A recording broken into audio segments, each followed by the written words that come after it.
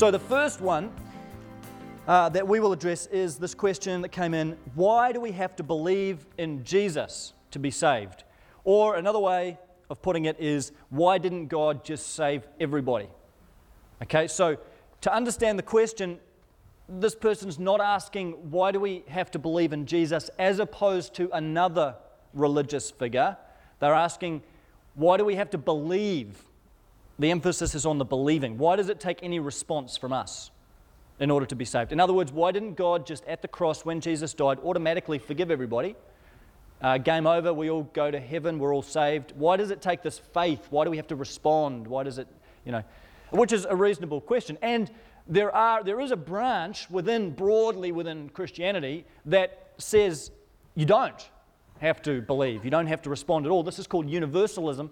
And universalists argue when Jesus died on the cross, everybody automatically saved. It doesn't matter what you believe. It doesn't matter how you respond or whether you respond, you're in. Because ultimately everybody's going to end up saved anyway. So there's people that genuinely hold that view. I think maybe the best way to have a shot at answering this question is to think about what happened on the cross. What happened when Jesus died? And I think it's helpful to think about Jesus' death being directed towards two different things. In the first instance, Jesus' death was directed towards God. Okay, it was directed towards God requiring punishment, God requiring a penalty to be paid, God requiring a sentence to be undertaken for human sin. The cross is directed towards God's justice. It's directed towards His justice. It satisfies God's requirement for penalty and punishment for sin. And this is what Jesus' death in the first instance has accomplished. A price has been paid, a death has taken place, and so God's requirement that sin be justly punished is therefore satisfied. God's wrath is satisfied. Now, if that's the only problem, if that's all the cross did, then God's forgiveness could be universal. Because Jesus died for the sins of every person, His forgiveness is available to every man, woman, and child who has ever been created. And if the only direction that the atonement or Jesus' death moved is towards God, towards satisfying His wrath and His justice, then Jesus' death would be universal. It would universally cancel out all of our sins. But the key here is that there is another direction that the cross moves. There is something else that the cross is directed towards. In the first instance, towards God, yes, but also towards us. But it requires something from us, because it's not just God who has to be dealt with, in a sense, who has to be satisfied through the cross. It's also we have to choose. We have to choose no longer to be God's enemies. We have to choose no longer to harbor the alienation and the independence and the autonomy that you and I have set up before God.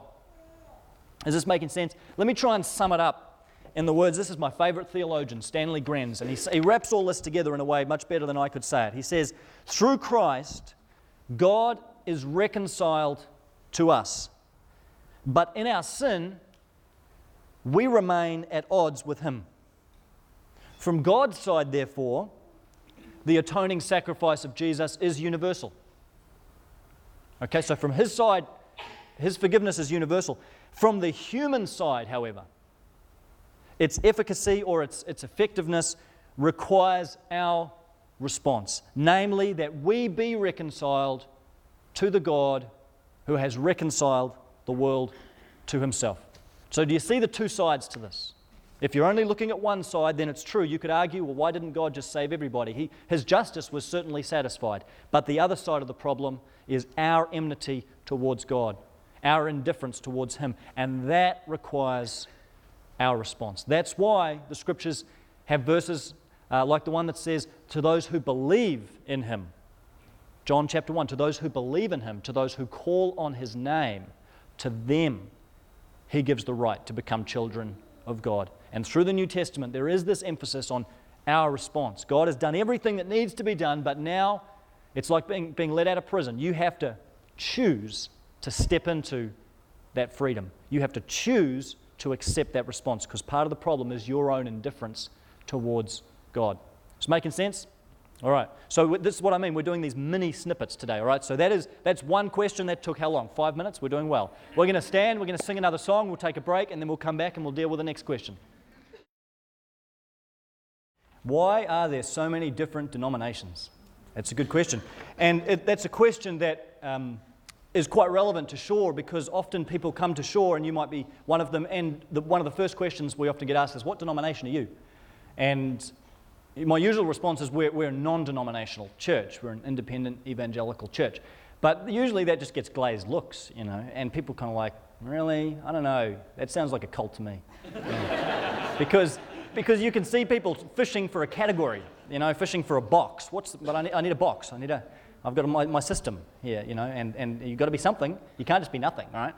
So this whole issue of denominations comes up, and one of the things I love about Shore is that we run the whole spectrum. If we passed the microphone around this morning and you all said which denomination or tradition you'd come from, those of you that have come from another church before attending Shore, you would find there's a huge variety. From Anglican, Presbyterian, Methodist, Brethren, Baptist, Pentecostal, Charismatic. We've got them all here. And that's one of the things I love about this church is it's the body of Christ, right? Just differences, diversity, unity in diversity. It's wonderful. But how is it that you can have a Christian movement or a Christian church but has so many denominations to it? And really this is an historical question. How do we get to this point? And so, brief little history lesson.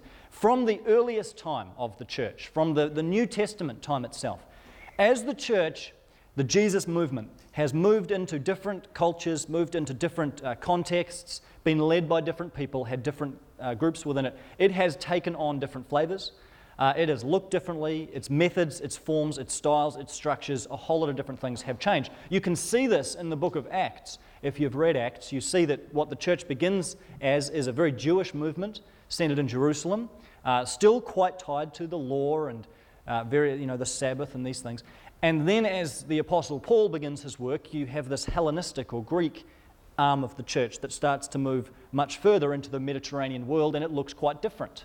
Leadership structures are different, its methodologies are different, and you have some conflict. This is why you have the Jerusalem Council in Acts 15, people coming together and saying, hang on, we've got to sort out some differences here. We don't like what you're doing. You don't like what we're doing. Paul and various other people had disputes and disagreements, and it didn't always go very well. So then you track forward to about the 16th century, and the western arm of the church, you have the Protestant Reformation, and Martin Luther, and other reformers, Calvin and Zwingli and these guys, who really set about trying to reform the church, bring it back to its biblical roots, return ministry to the people of God, but invariably it ends up being a separate arm, a separate branch, a separate movement, which we now know as the Protestant movement. And this was the division then within the Western church, Protestants one way, Catholics the other way. And then straight away, as soon as the Protestant movement is born, it already has 4 different branches to it: Lutheran, Anglican, Reformed, and Anabaptist.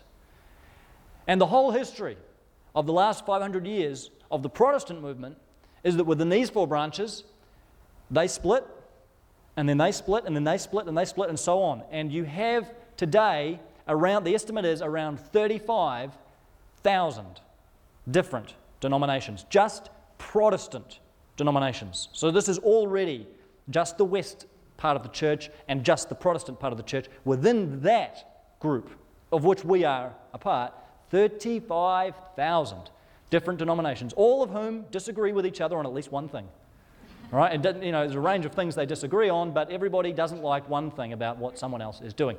I did a little bit of research and found that even if you just take the Baptist denomination and you just take North America, just the United States, let's say, there are countless different types of just Baptist churches, including Free Will Baptists, Reformed Baptists, Separate Baptists, Regular Baptists, United Baptists, Southern Baptists, Sovereign Grace Baptists, Old Time Missionary Baptists, Landmark Baptists, Evangelical Free Baptists, and Conservative Baptists. Again, all of whom disagree with each other on at least one thing. And to be fair, they do work together a lot, and they don't all just hold each other at arm's length, but there are still, and there's a lot more than just those ones, but there are whole ranges of different groups. And then on top of that, you have a lot of independent churches like ours that are not affiliated with any particular denominational flavour, but draw people from a range of denominations and simply cling to the core tenets of the Christian faith. So it really is a huge melting pot. And you can interpret this in different ways, but I think it'd be fair to say that this was never God's original design for the church. I mean, some people, hey, what a wonderful thing it is. And there are, of course, good things about denominations. It reflects the diversity of the body of Christ and different emphases, strengths, weaknesses by different churches, and that's great. But personally, I struggle to see that the spread and the proliferation of different denominations, especially denominations that have just split and split and split, and it's been nasty and factitious, that really reflects Jesus' vision for how he saw his movement going forward. I think it's a sad testimony to the tendency that we all have to separate ourselves from one another when we disagree, rather than trying to work towards unity. And there always has to be commitment to the truth in that, and some people feel their convictions just prevent them from fellowshipping with other people. But I think that it is something that we should grieve.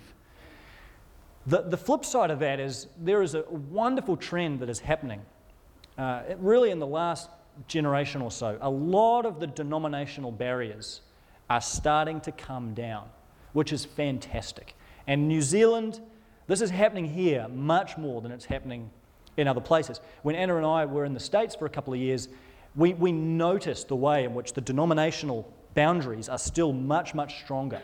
The walls are still much more up. And, Baptists are Baptists. Presbyterians, it's quite still territorial. Over here, there's much more these days reaching across the fence, different denominations working together, particularly in missions, in outreach, combined events, combined conferences, pastors talking, gathering together. A lot of the old entrenched differences that denominations just disagreed on, particular little petty theological disputes, a lot of those things now, there's more dialogue. And people are more willing to come back to the table and say, let's have another look. Maybe there's a creative solution to this that we've never even seen. And even if there's not, does this mean we need to have separate camps forever? And you're starting now to see more and more unity across denominations. For my generation, I don't know whether you agree with this or not, but my feeling is that for most people in my generation now, when they're looking for a church, they don't really care what denomination it is. They don't care whether the sign on the door says Baptist, Anglican, Presbyterian, Methodist, whatever it is. They've got in their head what they're looking for in a church, whether it's good teaching, great children's ministry, want to build relationships with people, whatever it is. And if they find that in an Anglican setting, fine. If they find that in a charismatic church, fine. A distant second is what denominational affiliation the church is. And I think that's great, because it means now that some of those walls are coming down and we're getting back to just being the body of Christ, able to love and learn and listen to each other, agree on the essentials, and work together in spite of the fact we're not going to always agree on everything. And at an even bigger level, this is also happening. You're seeing now, even between Protestant and Catholic, more dialogue. Organisations like the ECT, Evangelicals and Catholics together, talking, where there's just been a stony silence for hundreds of years. Theologians interacting with each other, starting to go back to some of the old debates that split Protestant from Catholic in the 16th century and start to have another look at the issues and start to say, hey, obviously we disagree on some things and we're not about to just give up our convictions, but let's talk. Let's at least have a conversation. And that in itself is so refreshing. And even at the broadest level of the great schism between East and West, there is increasing dialogue now. And in the Western Church and the Eastern Church, at a theological level, people are starting to talk again, and let's go back, let's have a look at the doctrine of the Trinity, if that's where we got tripped up, and let's just see if we can at least come back to the table. Let's decide what we can agree on. And that spirit is so refreshing, is so liberating. And that's one of the things that we try and capture here at Shore. Not to be territorial, not to be so boxed in that we can't love and learn and listen, but we are the church here. We've got all the denominations represented right here, and we want to be able to be part of the bigger family too. Whatever that looks like and however it works, we want to be able to reach out and work with many others, even if we don't agree with them on everything. So hopefully that helps to answer that question to some degree. Let's take a break there. Next question. do people who commit suicide go to heaven? This is pretty raw stuff, and it comes out of the experiences of real people, and it's not just an abstract philosophical question. This is gritty and real stuff. Often when a question like that gets asked, there's a question behind the question, or there's an assumption behind the question, and sometimes people that ask to people what happens to people that commit suicide, there can be an assumption behind that whether or not you get into heaven depends on what you do. And the problem with, if you subscribe to that theory, suicide becomes a problem because it is the last thing that you do. And there is no chance after a person has committed suicide to do certain good deeds to somehow offset that negative deed, or to repent, or to restore themselves, or anything like that. It is simply the last act. And because it's so tragic and so negative, there is a fear of people who believe in more or less a performance-based system, that they're therefore going to stand before God, and whatever good stuff they've done will be outweighed by this tragically negative event at the end of their life. I think the response to that is to challenge the whole system and the whole way of thinking about on what basis God actually decides whether a person will spend eternity with Him, whether a person will be saved. And this is going to be familiar to a lot of you, but it's just not a system based on what you do, including the very last act that you do.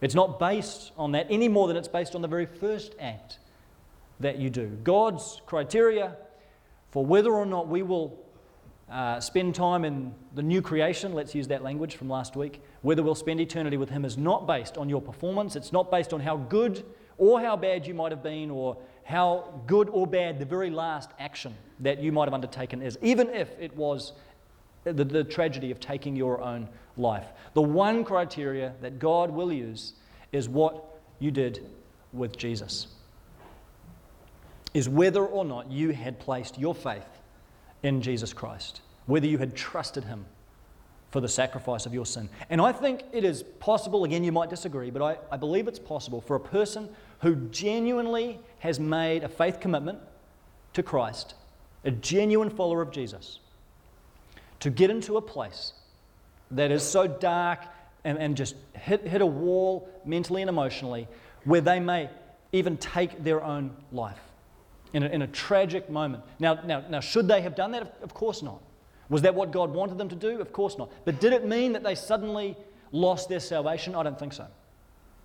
Did it mean that at that moment they suddenly ceased to become a Christian and that overrode any faith that they ever had? I don't think that's how God treats us. I think it is possible for Christians to be trapped in conditions like depression, riddled with anxiety, to go through deep, dark valleys, which may even, in the most tragic of circumstances, lead a person to take their own life. Now, of course, that is not what God wishes. That is not what any one of us would ever wish on another person. But I don't think it means that they weren't a Christian.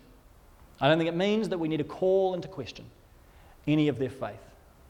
I think that person would stand before God and hear Him say, "Bad call, but come and enter into the joy of your rest anyway." I think God knows that it's a tragic end to a human life, a life that He had given.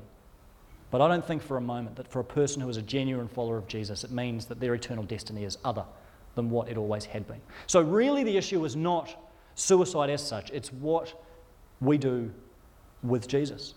Ultimately, that is the only basis. And even an act as tragic as suicide has to go in the category of the deeds, the things, the actions that we do. And all of those things are not the basis on which God is going to judge us for eternity, on the basis of which we'll be allowed in or not allowed in to the new creation. So that's a pretty gritty subject, and it's particularly difficult for those that wrestle with suicide for a person who wasn't a believer. But just know that the issue is not the suicide itself. That's not what God's somehow looking at and judging a person on the basis of. It comes down to what they did with Jesus. Now, there's another question asked by a different person, but it relates to this issue, and it is the question of, are there rewards in heaven? And it relates to the last question because there are various passages in the Bible that seem to suggest there are rewards. And we've just been talking about how whether or not you get into heaven, whether or not you participate in the new creation, has nothing to do with what you do, whether it be good or bad. And yet there are these sometimes troubling passages that seem to suggest that when you do good things, you're going to be rewarded in heaven. Let me just read you a couple of them. 2 Timothy 4:7 says, Paul says, I have fought the good fight, I have finished the race, I have kept the faith. Now there is in store for me the crown of righteousness, which the Lord, the righteous judge, will award to me on that day. Revelation 2:10 says, be faithful even to the point of death, and I will give you your life as your victor's crown, or some translations to say, I will give you the victor's crown if you've been faithful. 1 Corinthians 3:8, Paul says, the one who plants and the one who waters have one purpose, and they will each be rewarded according to their own labour. And then a few verses later he says, if what has been built survives, the builder will receive a reward. Ephesians 6:8, you know that the Lord will reward each one of you for whatever good you do. And 2 John 8 says, watch out that you do not lose what you have worked for, but that you may be rewarded fully. Now, that's kind of a difficult thing to get your head around, isn't it? Because people put up their hand at this stage and say, hang on a minute, I'm a Christian, I'm saved by grace, you know. What's this business about rewards? And this makes it sound like if I do a few good things, I'm going to get better treatment. And the kind of images that this conjures up are, you know, if I can maybe help some people a little bit more, then, you know, Jesus is going to build another room in my mansion in heaven. I'll get like an east wing added on. Or if I can, you know, be a loving husband or wife and a devoted parent, maybe I'll have some sea views in heaven. Maybe there'll be a pool. Maybe there'll be a spa added in. And we kind of have this sort of accounting system going on where a few more things here, and that mansion's getting better and better, and, you know, I'm going to be the man or the woman in heaven. It's going to be great. And of course, this is troubling because it sounds like a performance-based system of how things work. I think the best place in the Bible where this is explained a little more, Jesus tells a parable in Matthew 25. It's a parable where a master has these 3 servants, and he gives them various amounts of bags of gold. First servant, he gives 5 bags of gold. Second servant, he gives 2 bags of gold. Third servant, he gives 1 bag of gold. And he goes away. And these servants, the first servant who has 5 bags, he puts the money to work and ends up with another 5 bags of gold. The second servant has 2 bags of gold, and he puts the money to work and multiplies that, doubles it, 4 bags of gold. The third servant, just 1 bag of gold, he buries it in the ground. Doesn't do anything with it, doesn't invest it, doesn't try and work the money, he just buries it. The master comes back and rebukes the servant who just buried the 1 bag of gold in the ground. He said, what are you doing? What a waste. You've just now ended up with the same bag of gold. But to the other 2 servants, he commends them. And he says an interesting thing to both of them, same thing to both servants. He says, well done, good and faithful servant. You have been faithful with a few things. I will put you in charge of many things. I think that's the closest we get in the Bible to trying to get an explanation of what these rewards, a system of rewards, is about.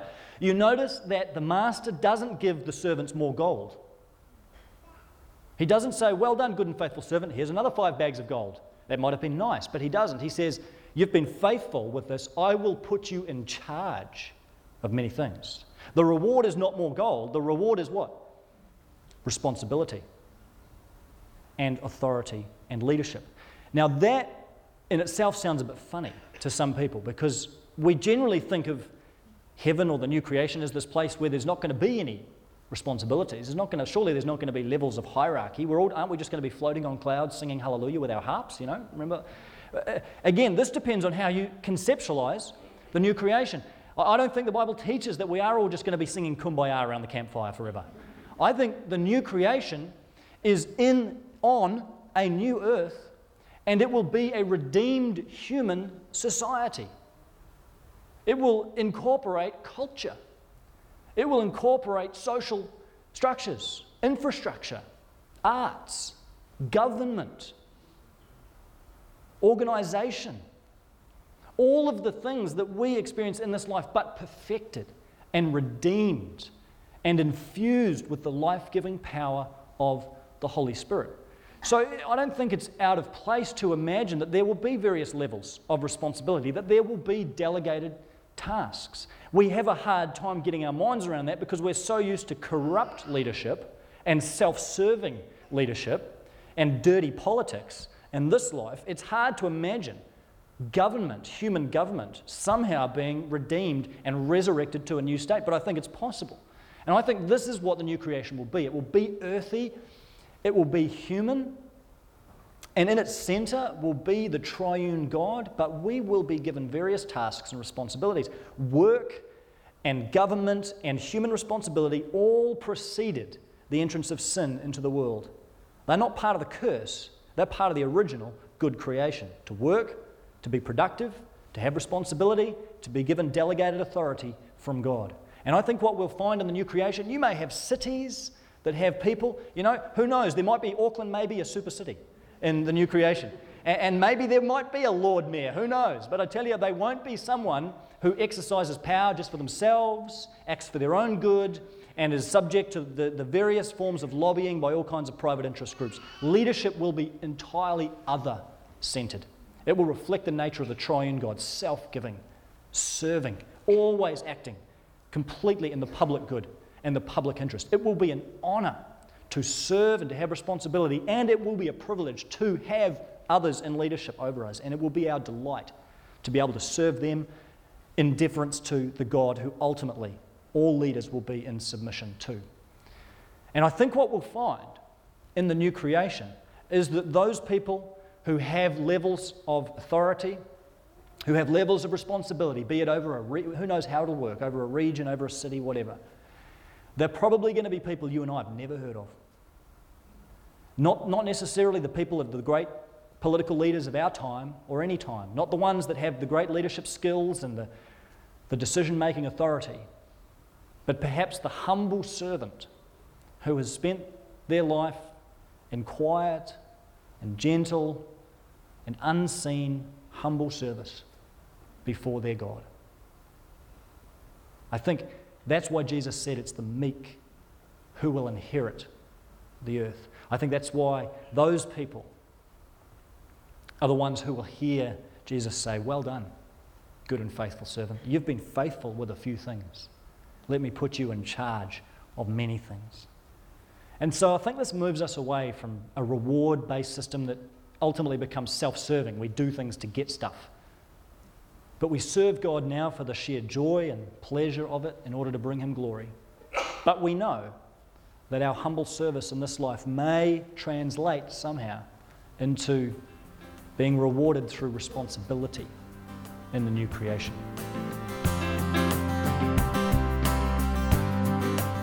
Connection Point is a joint production between Connection Resources and Shore Community Christian Church. To subscribe to our free podcasts or to listen to the latest message, go to connectionresources.org.nz.